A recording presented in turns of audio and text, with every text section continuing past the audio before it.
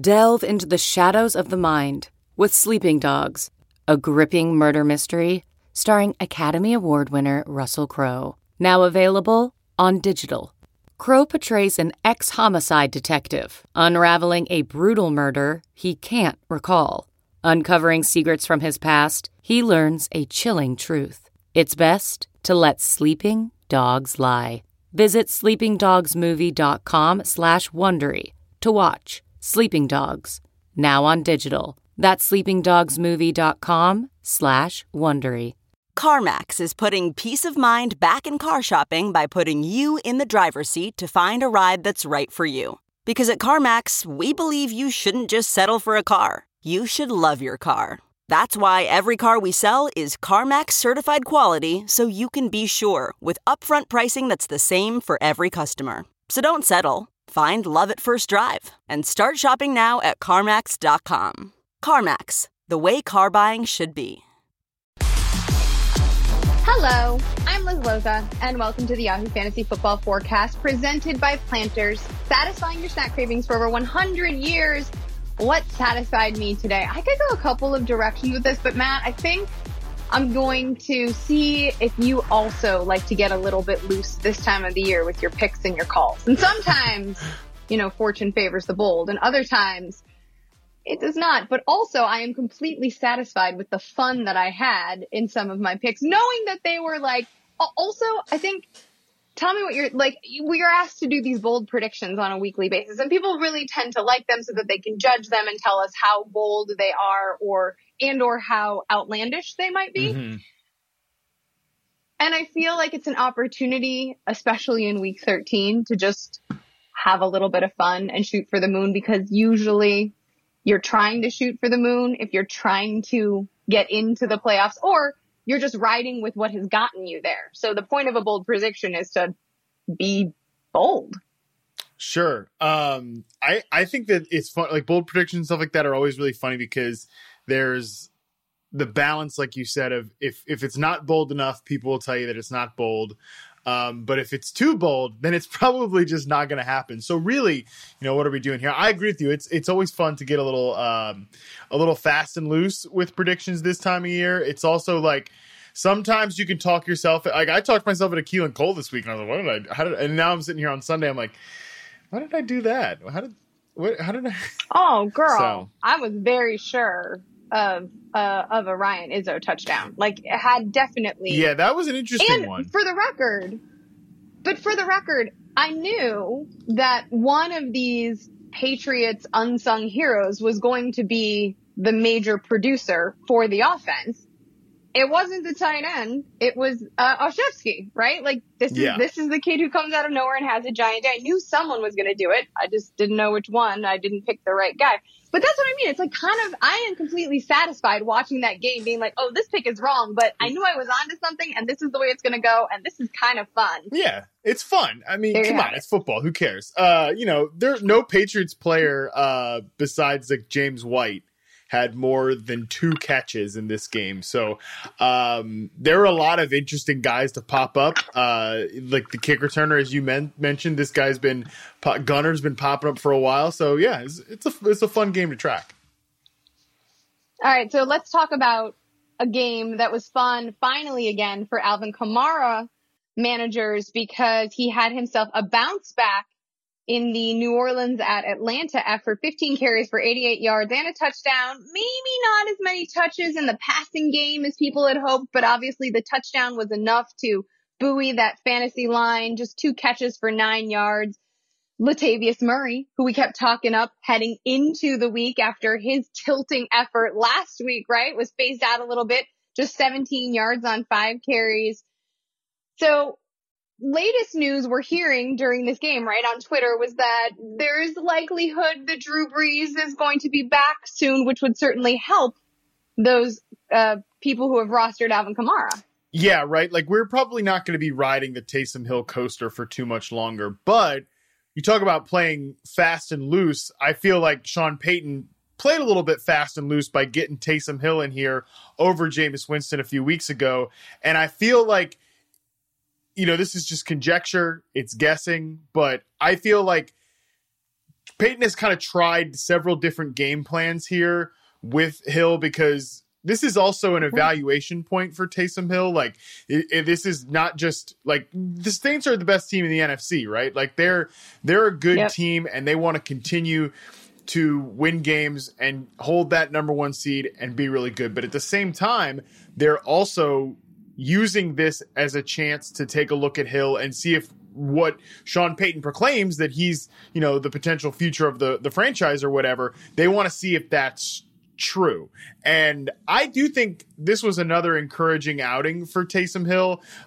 You mentioned it, that Alvin Kamara gets involved, maybe not as much as a pass catcher, but does score the touchdown. So like his fantasy managers can dance in the streets with relief. That's great. Michael Thomas also has been pretty steadily consistent with Taysom Hill under center.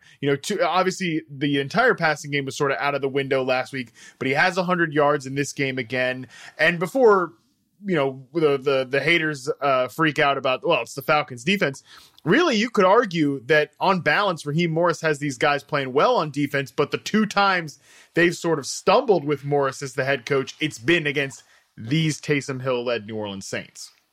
And next week, the Saints will travel to Philadelphia to take on the Eagles. And that's a whole team we're going to talk about that's going through a lot of stuff. But I think the current buzz, and anything can change, right? Sunday night, it seems to be as though Drew Brees is trending towards playing in week 14. Yes. Yeah, he could play week 14, and I would say at worst, week 15. So again, this ride with Taysom Hill is coming to an end.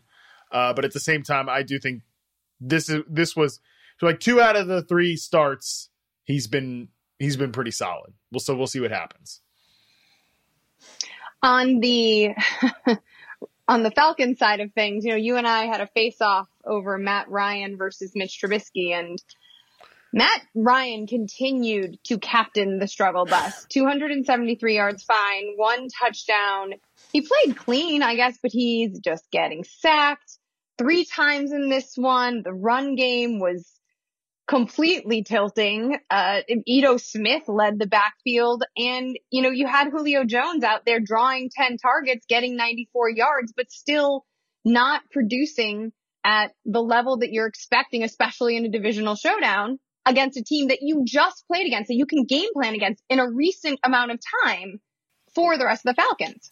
As it stands right now, Liz, to speak to that face-off, obviously we're recording during Sunday Night Football. Mitchell Trubisky, QB 17 with 13.28 points. Matt Ryan, QB 18 with 12.9 points. So sometimes there are no winners when we do these fantasy face-offs. I like that you're mentioning that, though. I mean, we could get to that because the quarterbacks mostly produced, all of the starting quarterbacks from a fantasy perspective were quarterbacks that were highly rostered. There were, with the exception of maybe Mike Glennon, because that game went into overtime, there were no big surprises who were like streamable options that ended up in the top 12. Depends on like Baker Mayfield. Obviously, we'll see. Sam Darnold was QB 10. I have him. So so to me, that's not a pull, because that's who I was able to get after Dak Prescott went down. So that's true. I hear you. We'll get to that game. But you mentioned Mitch Trubisky. Let's talk about Detroit at Chicago, because we have to. We are contractually obligated to. Trubisky wasn't bad, right? You mentioned it. He wasn't bad necessarily. He spread the ball around, 5 receivers, had at least 4 targets. Allen Robinson, not surprisingly, led the way with 75 yards and 7 of those looks. Cole Kmet drew another 7 targets. I'm not really worried about that. You keep seeing Trubisky try to force the ball to Jimmy Graham too. I think that's a Nagy take lock. And of course, David Montgomery delivered in a soft, exploitable matchup. Props to Andy Behrens, who was very, very excited about that happening for both his Bears and his bold predictions record. From a fantasy perspective, we know that Allen Robinson and David Montgomery are the only 2 bankable fantasy options in this otherwise blundering offense. Yeah, I think you said that perfectly. Like, Trubisky was pretty good in this game from a Trubisky adjusted standpoint. Like, the touchdowns just went to David Montgomery. 2 touchdowns for him. Also, Cordero Patterson gets a rushing touchdown. So if you streamed Trubisky, or if you were dumb enough like me to play him in your daily fantasy lineup, you were this close to having that work out. He does continue the trend that I mentioned on FFL this morning of he has 100 plus passer rating now in 15 of his 47 career games, and 5 of those have come against the Detroit Lions. So good for him. Keeps carving up the Lions. Like you mentioned, the Cole Kmet thing is actually kind of interesting, though, because the last couple of weeks, he has started to run more routes, play more snaps. That held true this game, too. He played more snaps than Jimmy Graham. So if you're streaming tight ends, Kmet's now on that radar, which is full of a bunch of guys that are highly untrustable, but names to consider. Agreed. From the Lions side of things, of course, this is the first time that Matt Stafford and company was trotting out onto the field without Matt Patricia and the team's GM, Bob Quinn, at the helm. Bob Quinn, correct? Yes, correct. This is the first time that Matt Stafford and company were trotting out on the field without Matt Patricia and Bob Quinn at the helm. So we see a little bit of a lift, 400 passing yards, 3 touchdowns. Again, no Kenny Golladay. Marvin Jones continues to be the biggest beneficiary of Galladay's absence from a targets perspective. He regularly sees 8. He got 12 in this one, went off for over 101 touchdown against a pretty good defense. Obviously Quentin Cephas had himself a big play, but from a fantasy perspective, it didn't really move the needle much. Hawkinson, good matchup for Hawkinson, by the way. Mm-hmm. Bears tend to be soft against tight ends. He managed over 80 yards. And of course, Adrian Peterson manages 2 touchdowns, of course, against this Chicago Bears defense, which is normally staunch. And DeAndre Swift, no longer on the COVID list, but instead dealing with some sort of illness that is not COVID. Yeah. So this was surprising to me because I thought I thought Matt Stafford, has not looked all that good of late, but there's been a lot of health issues. Obviously, they're still missing Swift and Golladay. I don't think this offense has a lot of juice without those 2 guys, but nevertheless, play really well in this spot. I was not expecting that. I don't know what it means. I don't know. Maybe it really is just the breath of fresh air thing with Patricia out the door. I'm sure that just given, Kenny Galladay's out there liking the post on Instagram about him being fired, pretty much en masse former Detroit Lions were excited about it on Twitter. So, it really could just be that breath of fresh air thing. And that's what propelled the Lions to have this sort of performance. And because this is frankly what I thought the offense might look like even without these 2 guys, their 2 biggest young difference makers in Swift and Golladay. TJ Hawkinson has, like you said, the solid day. Marvin Jones played pretty well in this spot. That's more of what I expected to see from the Lions. And maybe this is just that effect, but it was certainly a surprise to me. There's no question about it. I don't know what it means going forward, but it was a pleasant surprise to see. Well, it was discussed. There was a lot of discussion about the fact that the pace was to be improved, was to be picked up under Bevel. And so maybe moving forward, because the Lions now in week 14 have another NFC North matchup against the Packers. And what an opportune time, assuming that Swift, who, by the way, I didn't mean off of the COVID list, he cleared concussion protocols, but now has an illness that is not COVID related. So let me be clear that so that everybody doesn't freak out, because COVID tends to trigger folks. If he does return, this is a nice spot for him to go off against the Packers. Yes, I hope that he does get back out there for that, because it would be great to see. You mentioned Baker Mayfield in our little discussion about maybe streamable quarterbacks. And so let's talk about Cleveland at Tennessee. There were lots of monster performances in this one, but Baker Mayfield, perhaps the most surprising, 334 yards, 4 touchdowns. He got Donovan DPJ involved, the rookie out of Michigan.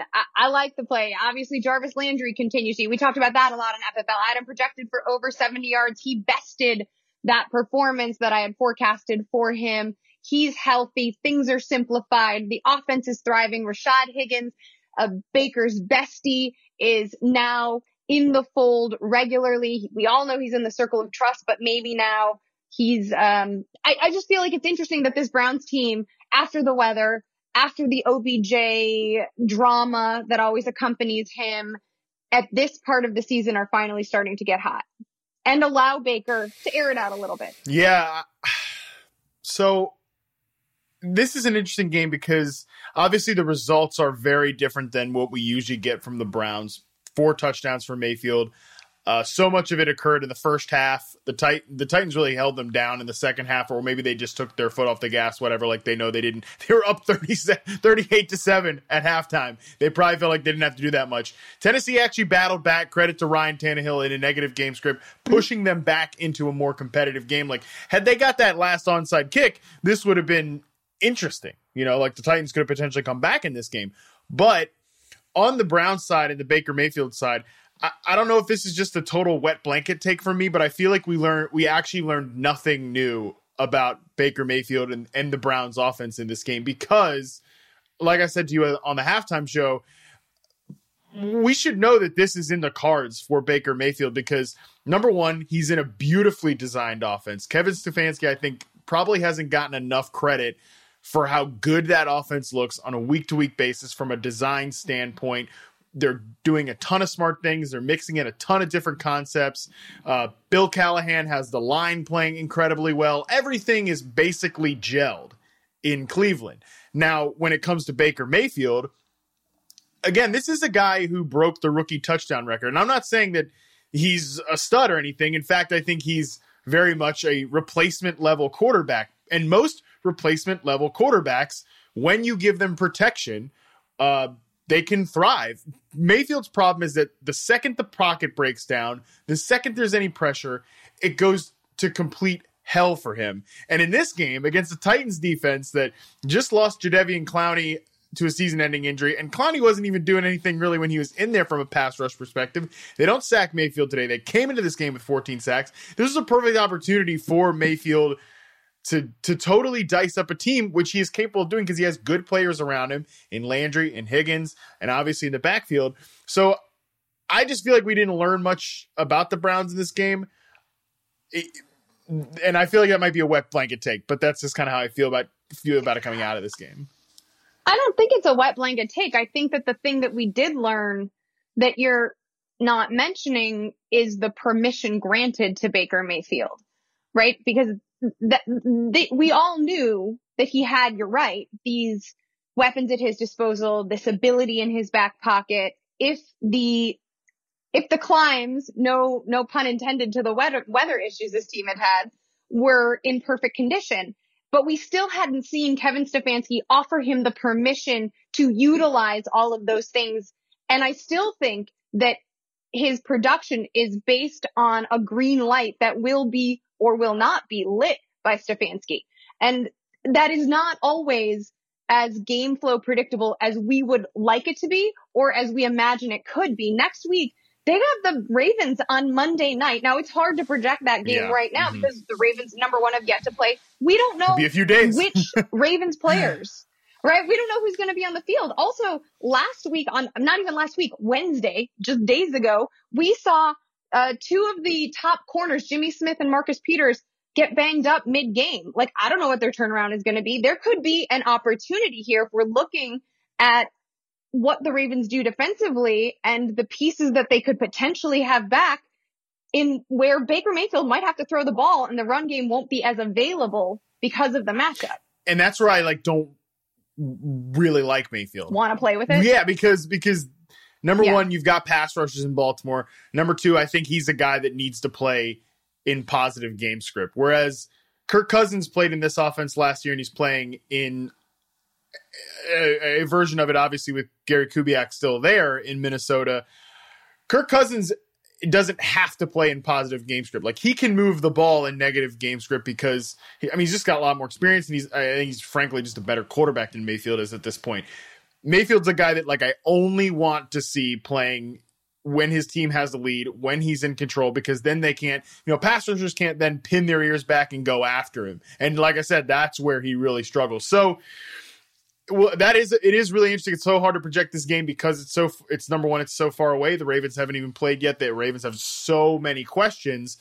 I think if people are surprised by the Browns like winning this game and taking it to another really good AFC team, I feel like they haven't been really paying attention to the Browns because they've been a good team all year.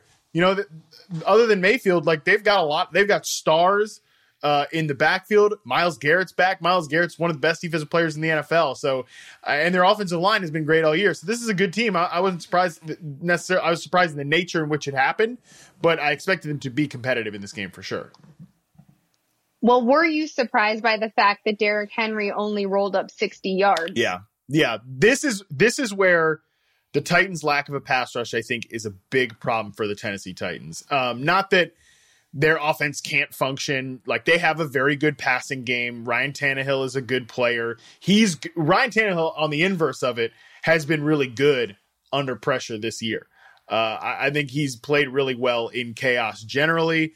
So I'm not saying that like they're a team on the other side where I feel like Cleveland has to play with a lead. Tennessee can come back. We've seen them do it against the Ravens. Whatever. They're not a team I really worry about in that sense. But for Derrick Henry and these guys, we know they're an elite powerhouse offense and a fully functional battle station when they're playing with a lead. And their pass rush is so problematic that I could see a team running it up on them like we did here. And then their margin for error just becomes so thin because Henry's not a factor in the passing game and he fumbles one time and then the floor is completely, out from under him because Derrick Henry's the most effective. I think people roll their eyes at this as like a narrative thing, but Derrick Henry, there's definitely something to it. He's more effective later in games in the fourth quarter because he's a physical freak and people want to be making some business decisions when they see him coming down the field. So anytime that then the Titans are then playing from behind because their defense is a problem, that's not great for Henry's outlook. Well, it has been great for Corey Davis over the past few weeks, who has continued to produce 11 grabs for 182 plus a touch this week. Obviously, Jonnu Smith is not absent. We figured that maybe his absence would continue to buoy Corey Davis's volume. He led the receiving core in looks, a team high 12. AJ Brown and Anthony Firschker, I mentioned he's the backup tight end, right, to Jonnu Smith, both with 7. He caught 5 for 51. We saw AJ Brown, obviously. We know that AJ Brown is going to put up one big play per week. This time it was a 40-yard grab that added to his total so that he managed 87 on 4 receptions. I just don't see how we can. Here's, I guess, my question. Are we going to continue to believe in Corey Davis because you're mentioning the defensive struggles and how they are affecting the offense and how maybe that boosts Davis? Yeah. I've been in on Corey Davis for a while this year because the opportunity between him and A.J. Brown is much closer than people give it credit for in terms of routes run, targets, everything. These guys have been pretty close to each other all year.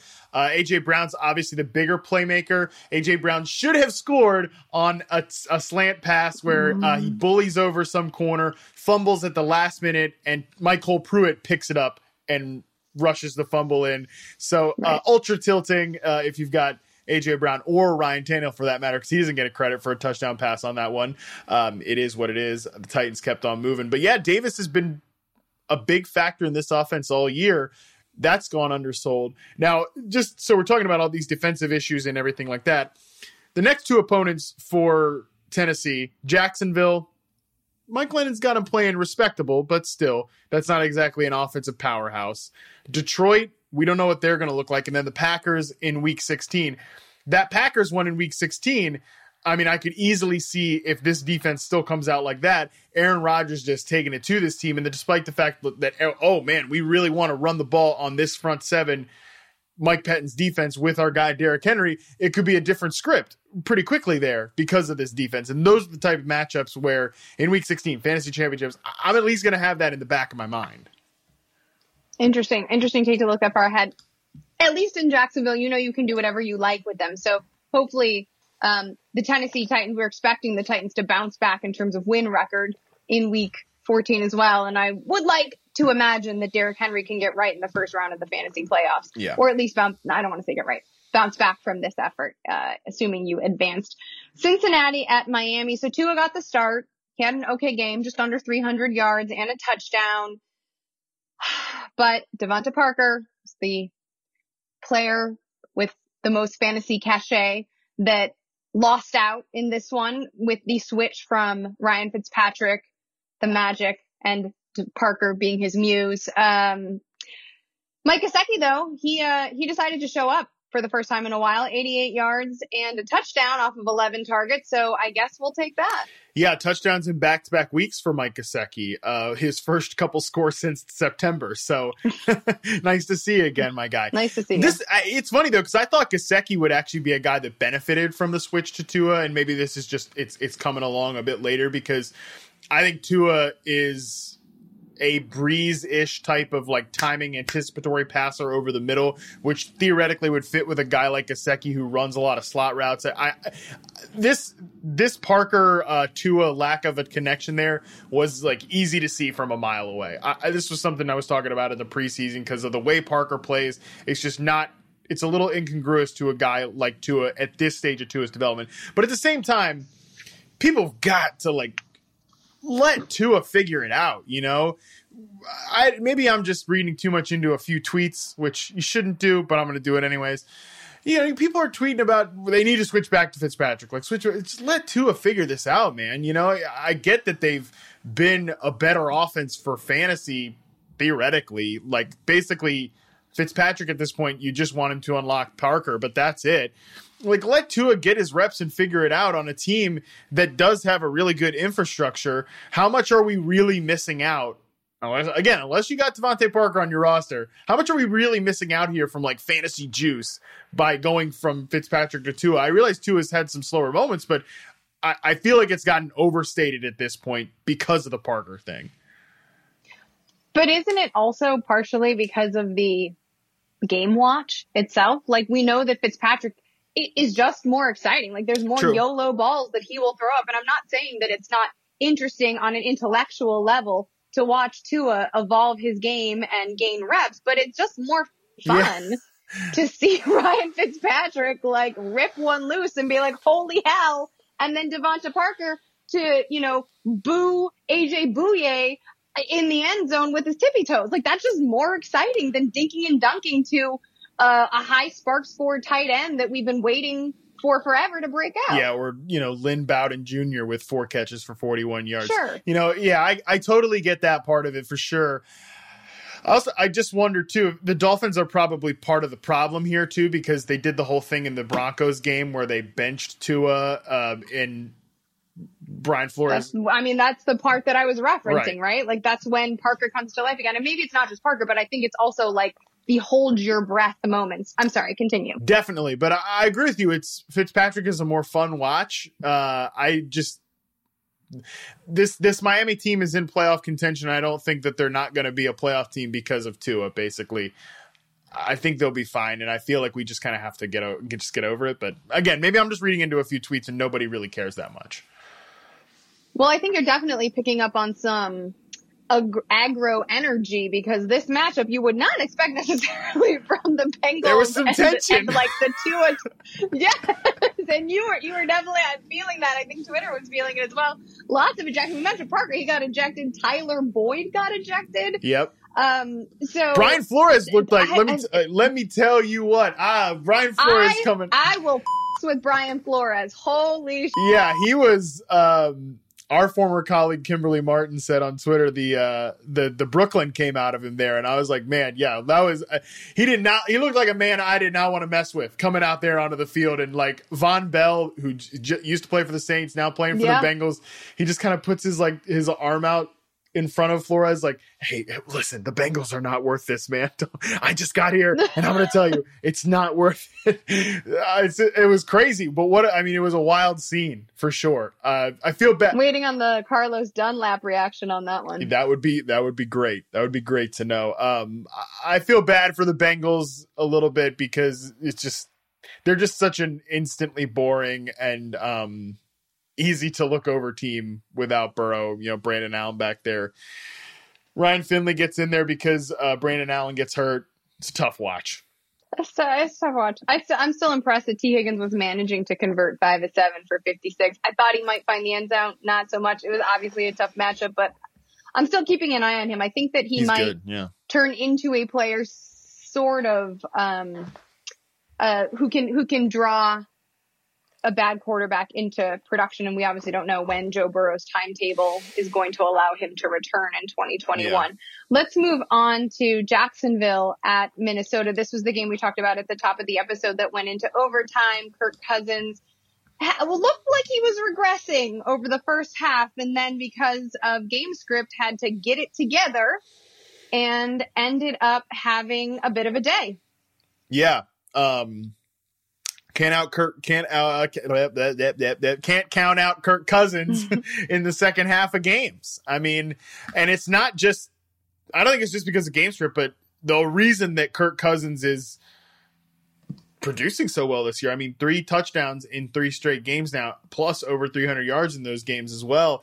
And from an advanced metrics standpoint, he looks great. It's because he's got 2 star receivers, and Justin Jefferson is on track to have an Odell Beckham type of season, just without the spectacular rookie catch that is in a primetime game and gets talked about, on like frickin' Nickelodeon because it's everywhere. You become that type of guy. So plus he plays with the Vikings, not the New York Giants. It is what it is. But my point is how we felt about Odell Beckham after his rookie year is probably how we should feel about Justin Jefferson, because he's having that type of year. I don't think that it's an exaggeration to say that he single-handedly altered the course of the Vikings offense. Like, remember what this unit looked like the first 2 games without him in there.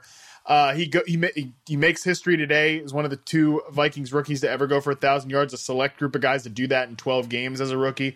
You just really can't say enough good about the guy. 12 targets, 9 catches, 121 yards and a touchdown.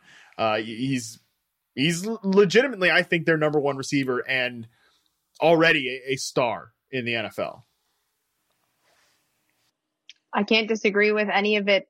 The only thing I will say is that it is a testament to the talent of these players who have, at the top of this game, I was like, okay, well, this is the worst case scenario. This is a Dalvin Cook led offense when Kirk is starting to Kirk out a little bit.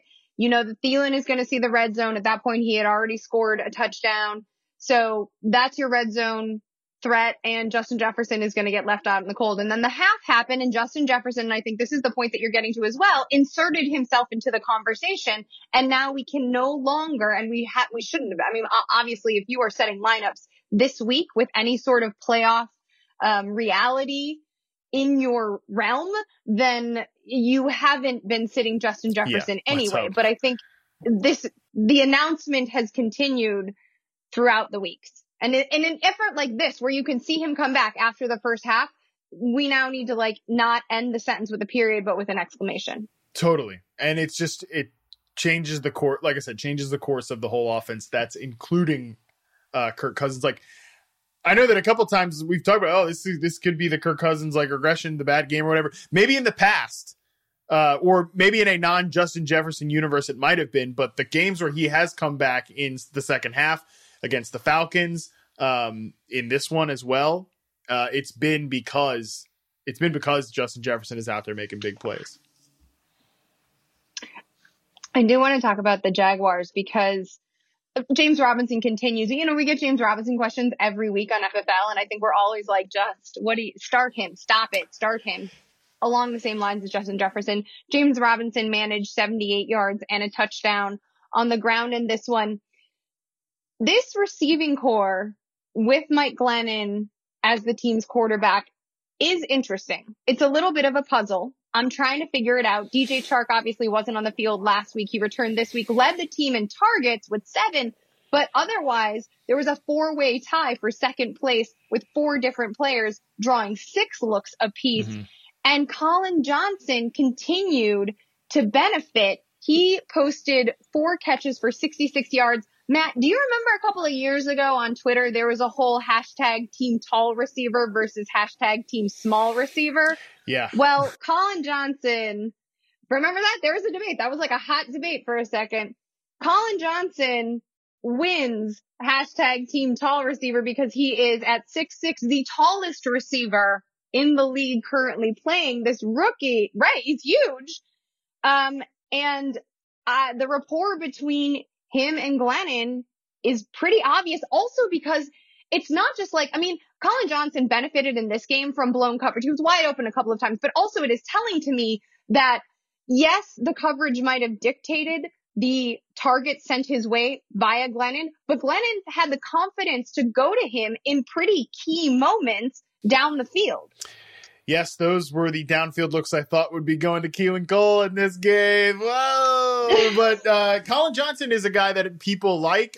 Maybe Glennon also spending time with the second teamers, with the backups, deeper down the depth chart. Well, that's the narrative. We don't want to get on the crutch, right? We don't want Chris Harris to come after us for that argument. That's why I avoided it. I know, but I wanted to say it's just for that reason. Okay. But Glennon's had this offense playing much more competently than I thought. And my bar was low for Glennon, so that doesn't mean I'm all that excited about it. But you mentioned James Robinson. This is the first time, I think, since week 9 that any other Jaguars running back has recorded a rush attempt besides James Robinson.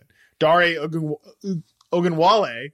Yep, you got it. He's the guy. He's the one who did it. Just two. Though. Not much, but yeah. But something.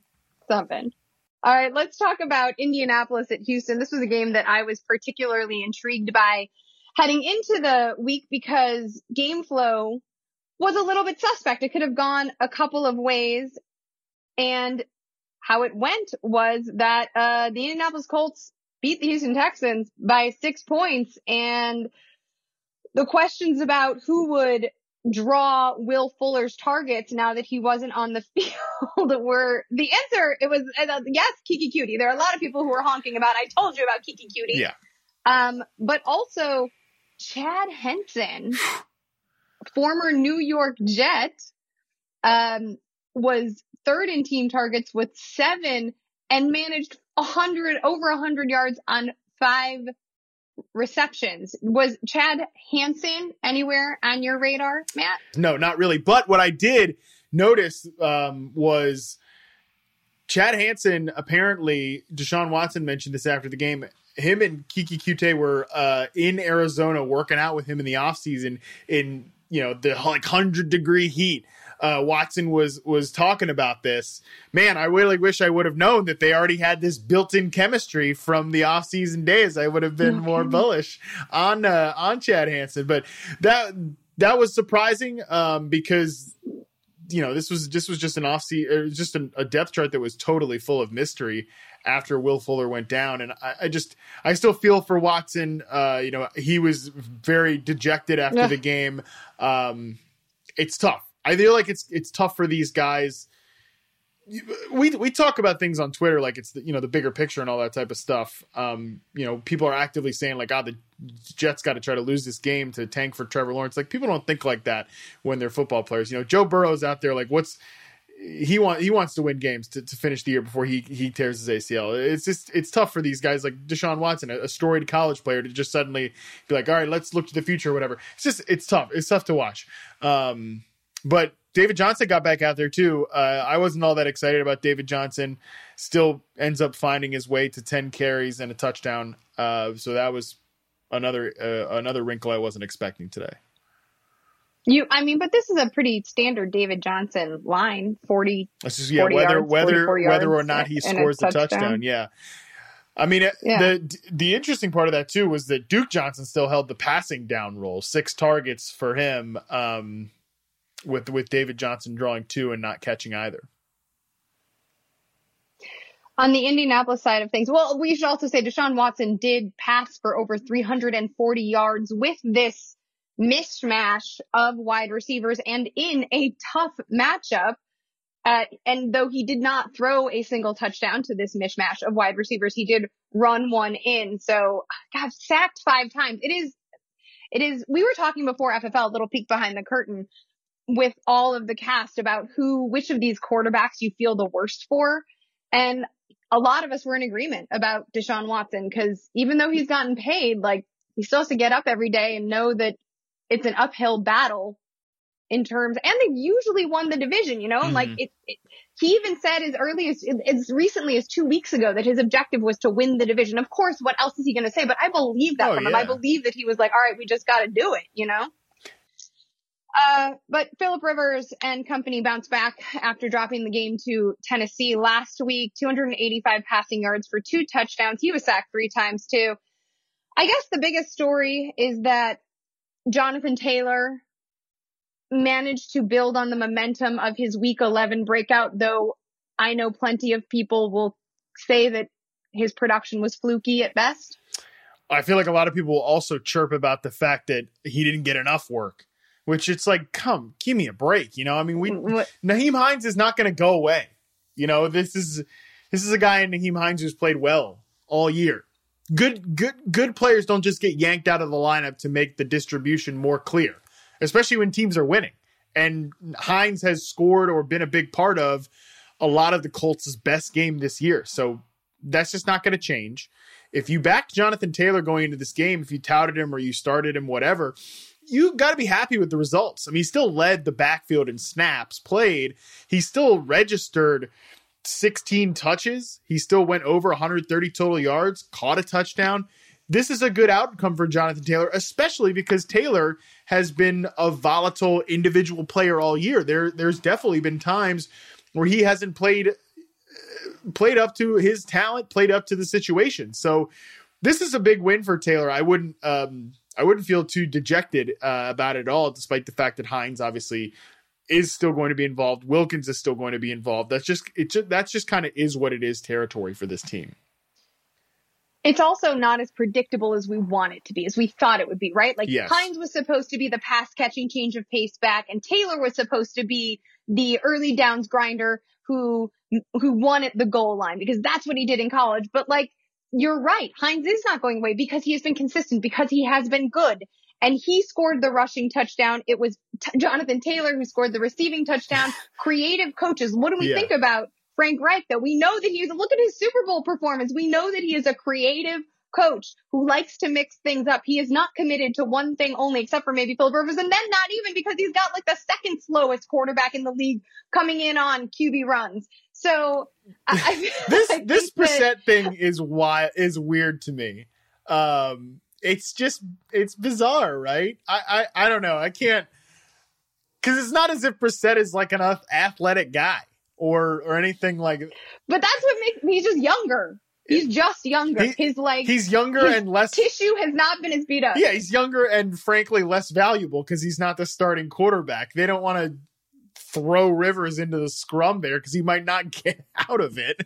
So get up. Yeah, he might not get up. So it's like the Brissett thing, is he just a sacrificial lamb, or I don't know. It feels weird, but some of the plays have worked. So what can you say? I also think that, like, just in a real football note, a non-fantasy note, when you see Brissett, it's not like intellectual. You don't know when you see Brissett being trotted onto the field what's going to happen, right? You know, like, oh, okay, probably this is a QB sneak. I know what's happening because we're in the red area of the field near the goal line. And yet, it is so wild. It is so hard to wrap your mind around that I also think that opposing defenses are like, they're really going to do, no, this must be a joke this time, right? Yeah. Like, they're not really going to do it again. And then Frank Reich is like, booyah, we did it again. Do you think there's also like a psychological part of that too, where it's like almost how people talk about the running game, you know, when we can just run it down their throats and, you know, it's just demoralizing when you just get barreled over. It's got to be demoralizing when the defense comes on and sees Jacoby Brissett and they're like, all right, Jacoby's coming in. We know what's coming. We know what to do here. And they still convert it. They've got to be like, God, Texans are over there we suck. JJ Watt's got to be pissed. Like, man, we suck. We can't even stop the Jacoby Brissett package. Brissett train. That's just not great. But that's what Frank Reich, keeping them scrambled. That's doing his job well.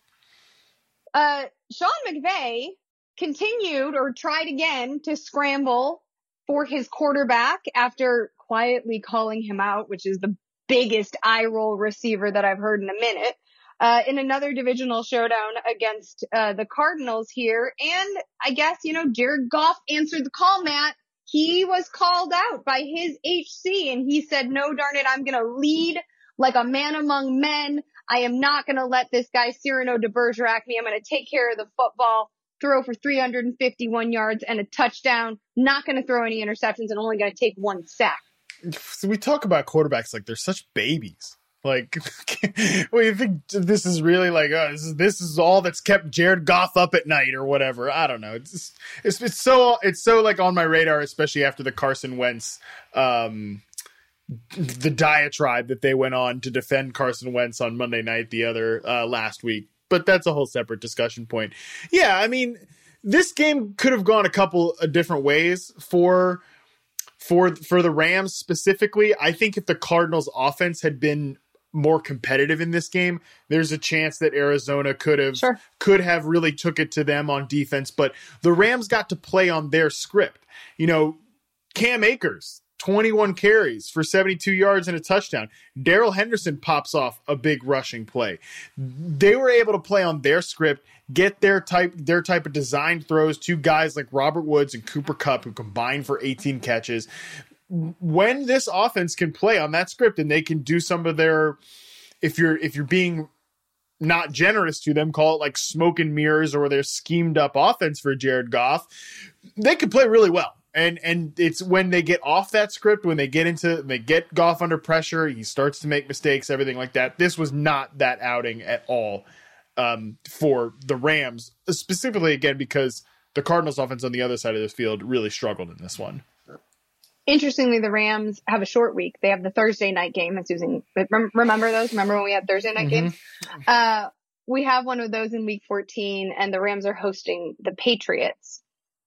So I think when we're looking at this backfield, again, against the Patriots, and I had Cam Akers as one of my fantasy freebies, as one of my sleepers, even though his snap count was definitely tilting. Like, you're like, I don't really think he plays that often. But he had the hotter hand. Sean McVay, you noted this plenty of times, said he was going to lean with the quarterback who had the hotter hand. So that was Cam Akers at the top of this effort. Was stopped at the goal line and continued to get the ball. So I felt like, also props to Jordan Rodriguez, who is one of the beat reporters for the Rams. She said early in the season and maintained it even when things looked a little bit bleak that Cam Akers was going to separate himself from the rest of this pack.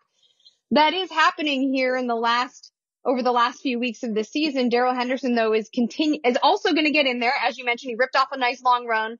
But it was it simplified things a little bit to see Malcolm Brown not part of this backfield in the same way that he was, 5 weeks ago. Yeah, no doubt. We had Jordan on the podcast in the offseason, and she basically said, don't expect Cam Akers to get off to a hot start. Number one, he got injured, so there is that, but said don't expect him to get off to a hot start because they're still trying to onboard this guy, and there's a lot to learn. You know, it's not just like every other backfield where you just get dropped in and you just roll up production.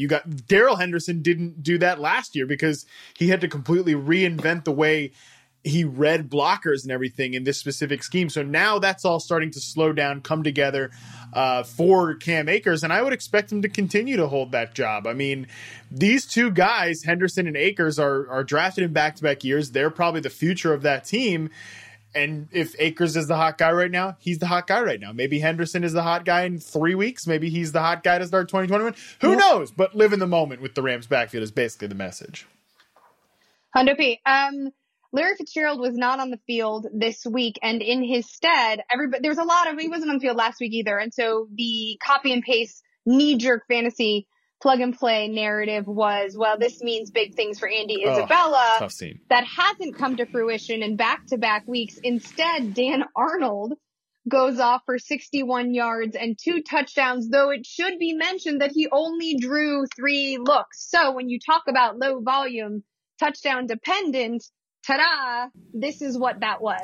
The game began and ended with Dan Arnold touchdowns. So he provided the sandwich, the bread of the sandwich for the game. That's my analysis. Next week. I love that analysis. It's very, very astute. I also would not hold my breath in that happening next week at the Giants, who put on a defensive show this week. In fact, shall we just talk about that game now? Just real quick, though, where are we at with this Cardinals offense? Because Cardinals offense, 4.4 yards per attempt for Kyler. I have Kyler Murray on my best fantasy team. Luckily, as I was telling the producer before we got started here, I was telling Raghu, I had Devontae Adams and Darren Waller on the team, so I didn't really care what anyone else did. It was basically give the rest of the guys a day off. They earned it. But Murray, 3 touchdowns in the end, but it was a slog to get there. Like I said, Dan Arnold comes as the game is sort of expiring here. They just weren't competitive in this game. It looks disjointed. Murray just 15 yards on the ground. That continues a 3-game trend of him here really not being a big factor as a rusher. And I feel like teams are, number one, forcing him to hand. They want him on read option plays to not take the ball, right? Like they want him to give it. They're like, we will just live with Kenyon Drake or Chase Edmonds or whatever. We don't care about that. They also want him to keep the ball and dump it off to those guys too. It's just, I think the Cardinals need to do it's some of it might be Murray's health. I feel like he's not 100%, even though he got in a full practice on Thursday this week. I feel like there's some soul searching that needs to be done in Arizona, but it's definitely troubling. They might screw themselves out of a playoff spot here too.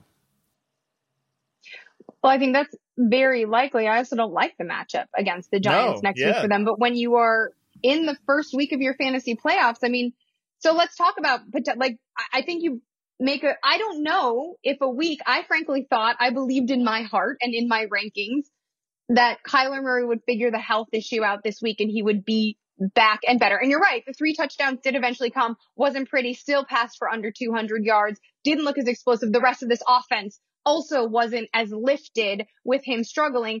He is both the anchor and the jet that can either pull it down or push it up. We talked about that last week.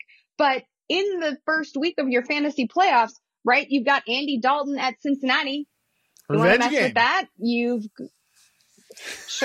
100%. I can't wait. Those narratives are going to be lit. You've got Tua hosting Kansas City.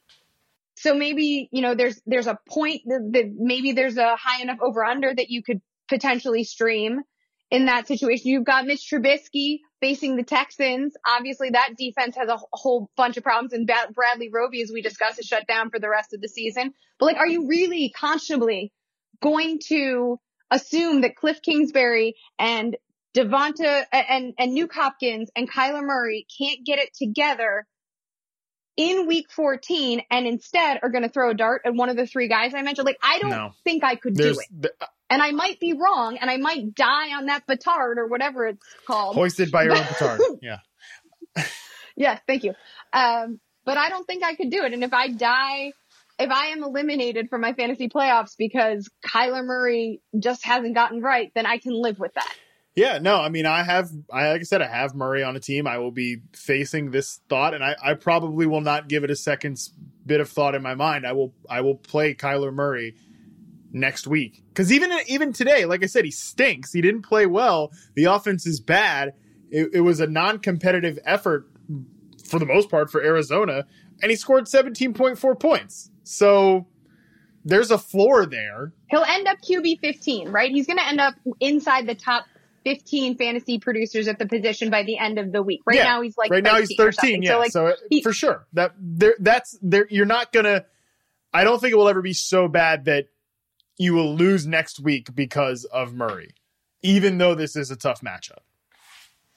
So let's talk about it being tough, because I feel a little bit like Russell Wilson. At the top of quarantine, I was cooking. I was having adventures in the kitchen. I was increasing my skill set. I was doing things that I never thought I'd do.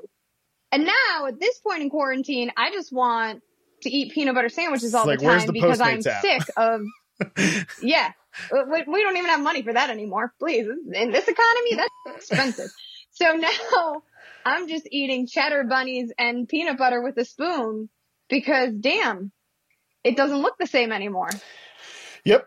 That fun Seahawks offense from September feels like a distant memory. It feels like something we dreamed about at this point. They're not fun. Russell Wilson too. Look, it's not even that they're not letting him cook. They're running the ball more on early downs. Those things are all true. At the same time, Russell Wilson's kind of burning some of the entrees at this point, taking sacks, turning the ball over. He lost a fumble and threw a pick today. Been part of the problem, whether you want to point fingers at other things or not. You got to admit that this passing game that's run through Wilson has not been good now for a while. And, DK Metcalf has an okay day, 80 yards, 8 targets. Tyler Lockett pops back up for 60 yards, 9 targets. Whatever. Like these guys aren't having the same sort of impact. It's all, like I said, it's all part of it. And it kind of stinks because their defense, their pass rush at least, has started to come back to life after trading for Carlos Dunlap. But now the offense has taken a significant step back. I think and I wanted to rewatch this game, and I was interested in your takes because I believed that with Chris Carson back to full health, like he obviously returned he was eased in versus no doubt. Philadelphia last week, right? But now we see him and he makes a huge impact in the passing game. But I really thought that was the Jenga piece that was missing, that would, because sometimes it's a piece that doesn't necessarily make sense. But then this piece comes back and the team gets to have their identity back and they get to do the thing that they have successfully done year after year with a player who brings a lot of that. I mean, I want to say beast mode, not just because there's a lot of hard running pounding ground feel to this offense. And maybe that then will bring the passing game back to life because it's not so weighted down. And yet we're still not there. And I don't know. I don't know why. I mean, I think that the Giants did an excellent job. Joe Judge did an excellent job of finding ways to fluster Russell Wilson. But you're right. We also saw that last week. This is not a new phenomenon. Yeah, this continues to happen. So I think you just have to adjust expectations. We saw Russ go into a bit of a slide last fantasy season too, towards the end of the year. So I don't know if there's something to that, whatever, but we're definitely at a point now where we should have long ago adjusted expectations for guys in this offense. Well, luckily next week they'll host the Jets in Seattle. So right, you gotta, yeah, right. It's a good spot to get right. Just keep that at the back of your mind. Just keep that in your mind. On the Giant side of things, Colt McCoy. I mean, I had fun trying to convince myself that this could happen. It was fun. Sometimes it's fun to write yourself a little romance novel about a player that you didn't really care about. 105 yards and a touchdown. The biggest whiff I made of the week was doubting Wayne Gallman. 135 yards on 16 rushing attempts. Obviously the 60-yard run was one that made a lot of people excited, and I hope that Gallman wasn't on a bench when it happened for you. I will never again doubt the Rachel Lee Cook of 2020. Wayne Gallman. I apologize. Yeah, I said this today. You talk about the beginning of quarantine, the early parts of it. If I had to go back in time to tell my February self, pre-coronavirus self, that in December, Colt McCoy, starting for the first place New York Giants, will be handing off to Alfred Morris, throwing touchdowns to Alfred Morris. I don't know if I'd be more shocked by that statement or the fact that was actually frustrating because you all needed Wayne Gallman to get in your fantasy playoffs. What a weird twist of events here for the New York Giants. I do think Gallman is in unbenchable territory just because he's been good. Yeah. This offense is functioning pretty, even if Daniel Jones was back there, this would have been an even better day, I think, for the Giants, because Jones is starting to kind of play decently well in this offense. And we know that Jason Garrett wants to be a conservative run-first coach, and by and large, Gallman has played really well. So, I don't know. I think that Gallman's a guy that you're probably going to be riding the rest of the way. Yeah, for the record, I had only downgraded Gallman to my RB20, but over the past 3 weeks, he's been a top 10 option. So I was just telling people to manage expectations. I did not anticipate he would roll up over 130 damn yards. Again, mea culpa. Otherwise, Evan Ingram is the target leader. I think you are starting him every week at this point, regardless anyway. And next week, the Giants will host the Cardinals, who we talked about Cam Akers and Darrell Henderson finding the end zone. This matches up nicely again for Wayne Gallman because the Cardinals defense, which had been pretty good against the run over the past couple of weeks, has started to slip. Yeah, that makes sense. right, next up we've got the Eagles at Green Bay. I just find this to be an exhausting matchup, like mostly because everyone wants to talk about Jalen Hurts coming in relief of Carson Wentz and how he was absolutely more effective. Also, this game was out of hand by the time he got on the field. The Packers had not prepared for him. Come on. I mean, when I hear like the Twitter going crazy about like Eagles Nation making a comeback. Yeah, I mean, were you? I didn't believe that they would make a comeback, but at least it wasn't like it was 50-7 or something. No, but the game ended 30-16. Yeah. I mean, it was fun for a moment Aaron Jones came out and basically put that team didn't suck. Yeah. Well, that's the thing, right? Who cares if they'd come back and won this game? I just feel like he definitely gave them a spark, right? I feel like that's almost undeniable. I mean, he comes out there, immediately throws a 34-yard pass to Jalen Reagor. On the next drive, the touchdown drive, rolls up a couple rush attempts of over 10 yards, throws the 30-plus yard touchdown to Greg Ward on 4th and 18. And here's the thing. Everything with Carson Wentz this year has looked hard. It has looked difficult. Frankly, you could say that that's been the case really in the last 2 seasons. With Hurts, it was just like, oh, this is what people playing on the Eagles offense look like when the thing is moving, when things are going well. And I just feel like, regardless of whatever happened in this game, is there really any downside to playing Jalen Hurts? I would argue that there's no downside, right? Because if he's better this year, great. If he gives you a better chance this year, awesome, cool. You also get the ability to evaluate him for the future. Maybe he's a part of your future at quarterback. If you just go back to Carson Wentz, you're just still slamming your head into the wall, hoping that something changes. Maybe Hurts goes out there and he stinks the next couple of weeks, and you put Wentz back in there after giving him some time to breathe at the end of the year. I just don't see any way that starting Hurts next week, and frankly, the fact that Doug Peterson comes out and says, I got to look at the tape in the post-game presser, means they're probably going to start Jalen Hurts next week. And I just don't know what the downside of that is. But this is the preciousness of quarterbacks, right? Is this like what you're also alluding to, is that like the fear is that it will. Do you remember all those years that Blake Bortles wouldn't have a quarterback competition because he gets so shook and in his head, and so the organization was protecting that ego?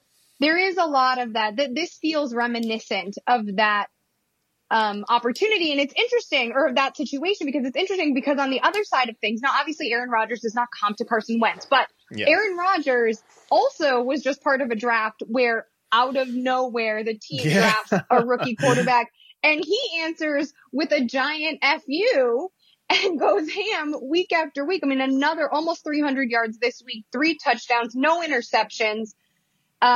And he is making things happen on a regular basis. And meanwhile, Wentz is devolving. And because I think that's what guys who are the guy at quarterback do. They answer the call like that. They don't just wilt away. And frankly, we're talking about a guy in Carson Wentz who, quote, won a Super Bowl with the Eagles, but we all know how that story went. So there's already weird juju with the whole Carson Wentz thing in Philadelphia.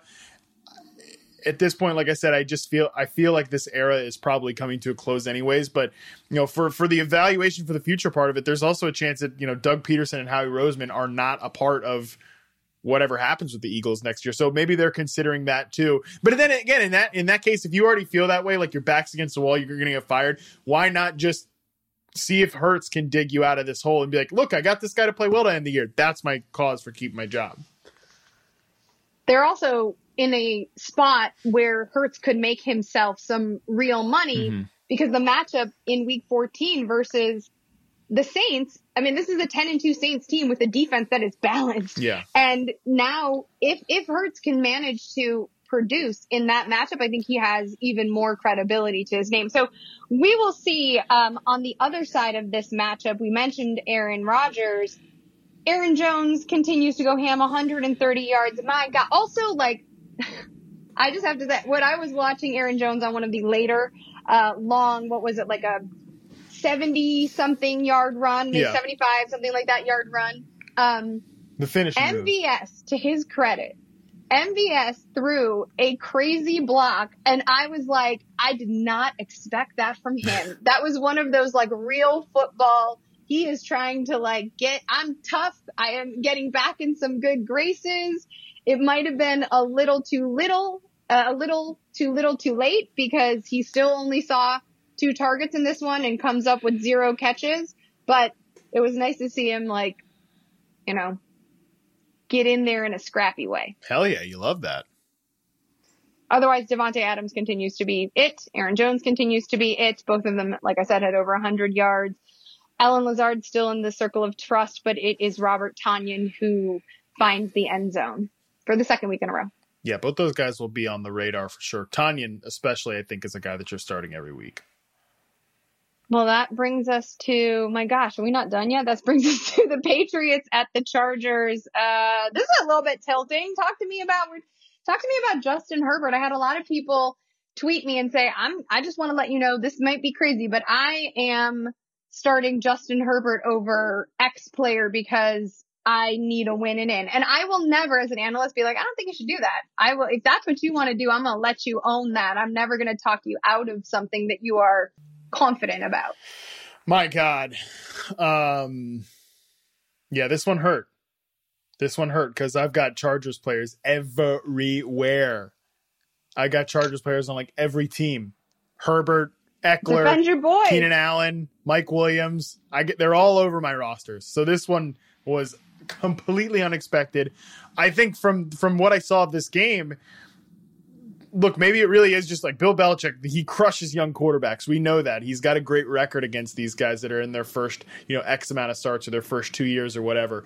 I think Herbert just didn't look good in this game. This was like the Justin Herbert that people feared we might get in the NFL. This is what we got. I don't really think it matters for the long term. I do think, look, Belichick can obviously take it to these guys at any chance. I feel like that's probably the answer. But straight up, just watching the game, I think he did not play well. And it was obviously a huge problem for the Chargers in this one. This was a chess match for Bill Belichick. And also, we always talk about, like, what is the thing that Bill Belichick takes away, the number one weapon he removes? And maybe he thinks Justin Herbert is this team's number one weapon. Also, Anthony Lynn's got to be sweating for his job. God, just something to keep on your radar. I don't know if he's going to be around much longer.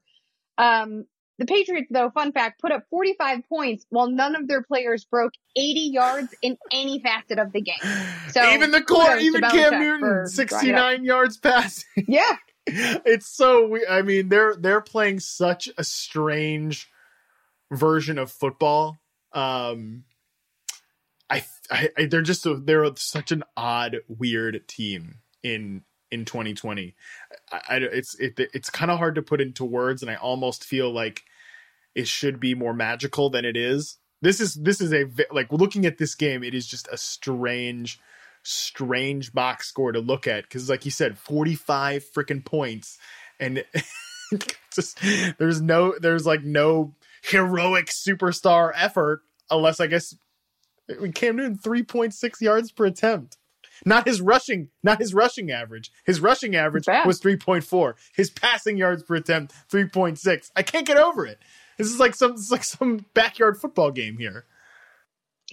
Well, the whole of this team is going to hang out in LA until Thursday because they've got the Rams at SoFi on Thursday night. So we'll see what, McVay and Belichick. McVay, by the way, probably still like thinking about the Super Bowl loss, all of that gnawing at his brain, right? There's going to be a lot of trickery and craziness, I think, in this Thursday night game. A lot of unpredictability and, the younger guy trying to outfox the Bobby Fischer of football. Totally. Monday night, Washington. Do we talk about the Raiders and the spoiler. Jets? Do we care? Yeah, I mean, look, Darren Waller's the man. We'll do this real quick. Darren Waller rocks. Greg Williams is a clown. Boom, log out. Our producer didn't even want us to discuss it, so we're not going to. Wait, I will say, if we're talking about the Jets, can we just give a little bit of love to Denzel Mims, even though it was Crowder who returned to being Sam Darnold's first place bromance, and Rashad Perryman wasn't able to convert on some key opportunities and bigger type plays. I will say, if you are trying to find one of these receivers to use regularly, I think Mims is the happy medium between these two receivers. He had seen 8 targets for a couple of weeks in a row heading into this one. He didn't see that much this time, but hyper athletic player, starting to get cohesive. And I think, again, there's one of these guys is going to do something. And I think Mims is the guy that I like on a more regular basis. Does that make sense to you, Matt? I think that makes complete sense to me. And shout out to Ty Johnson, a guy that the Jets beat writers have been, needling, because they're having fun with it at this point. You can't convince me otherwise. They've been needling Adam Gase about why do you keep playing Frank Gore when Ty Johnson's clearly faster? They're obsessed with this. Rich Cimini from ESPN asks it all the time. I've seen it out there. Why isn't Ty Johnson out there? Well, Ty Johnson got out there for 22 carries, 104 yards, and a touchdown, and another 2 catches in this one. That was an unexpected development. Quick, just a little asterisk to that. You're right. Frank Gore left in the first quarter of this game, which is what provided Ty Johnson with the opportunity. It's not that there was all of a sudden. I'm not giving any credit. Coaching revelation. I'm not giving any credit to Adam Gase and Dowell Loggins for having some kind of epiphany. And it bears mentioning that the Jets traveled to, as we said earlier, the Seahawks, who, despite Wayne Gallman's 130-yard effort, went into this matchup allowing the 3rd fewest yards per carry to opposing rushers. So I'm not quite sure the Ty Johnson Express is ready to roll completely again when you think about the limitations of this offense as a whole. But he's going to be on a bunch of waiver wire articles because that's the game. All right, so Monday night, Washington is at Pittsburgh. You and I think, both like Washington to potentially play spoiler to the undefeated season that the Steelers have been putting together. Yeah, I expect them to play well in this spot. I don't know if I got the stones to say. In fact, in my picks pool, I did not take them to win because I just don't have the stones for it, but I could easily see it happening. That's a coward's way of no James Conner. Analyzing no James Conner in that one. And then Tuesday night, Dallas at Baltimore. We're hoping, it seems to be, not entirely sure, however, that Lamar Jackson will be back. Seems like he'll be back. Seems like he'll be back. The other Monday night game, the actual Monday Night Football game, Bills and 49ers too. That's one that I think will be. Don't forget, we've got 2 Monday night games. Oh God! What a year! That'll be great too. And thank you. What a year! What a show! What a week, Matt. What an article you're about to write tonight. What about the article that is what an article you're about to write? Oh, about to write. I'm almost, as soon as this damn game wraps up, I'll slam in the parts about the Chiefs and the Broncos. Your boy Drew Lock threw an ugly pick to start this one. Are you still like a Drew Lock stan, or where are you on the Drew Lock?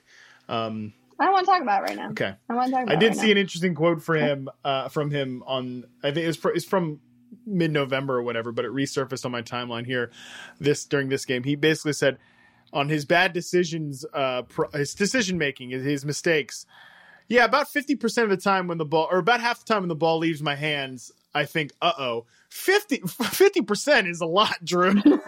We're going to want to get that down from half the time, buddy. Let's just put it that way. But yes, I will be writing an article, going to focus a lot on, the Browns Titans matchup, parse out some of the thoughts we had on this podcast in written form.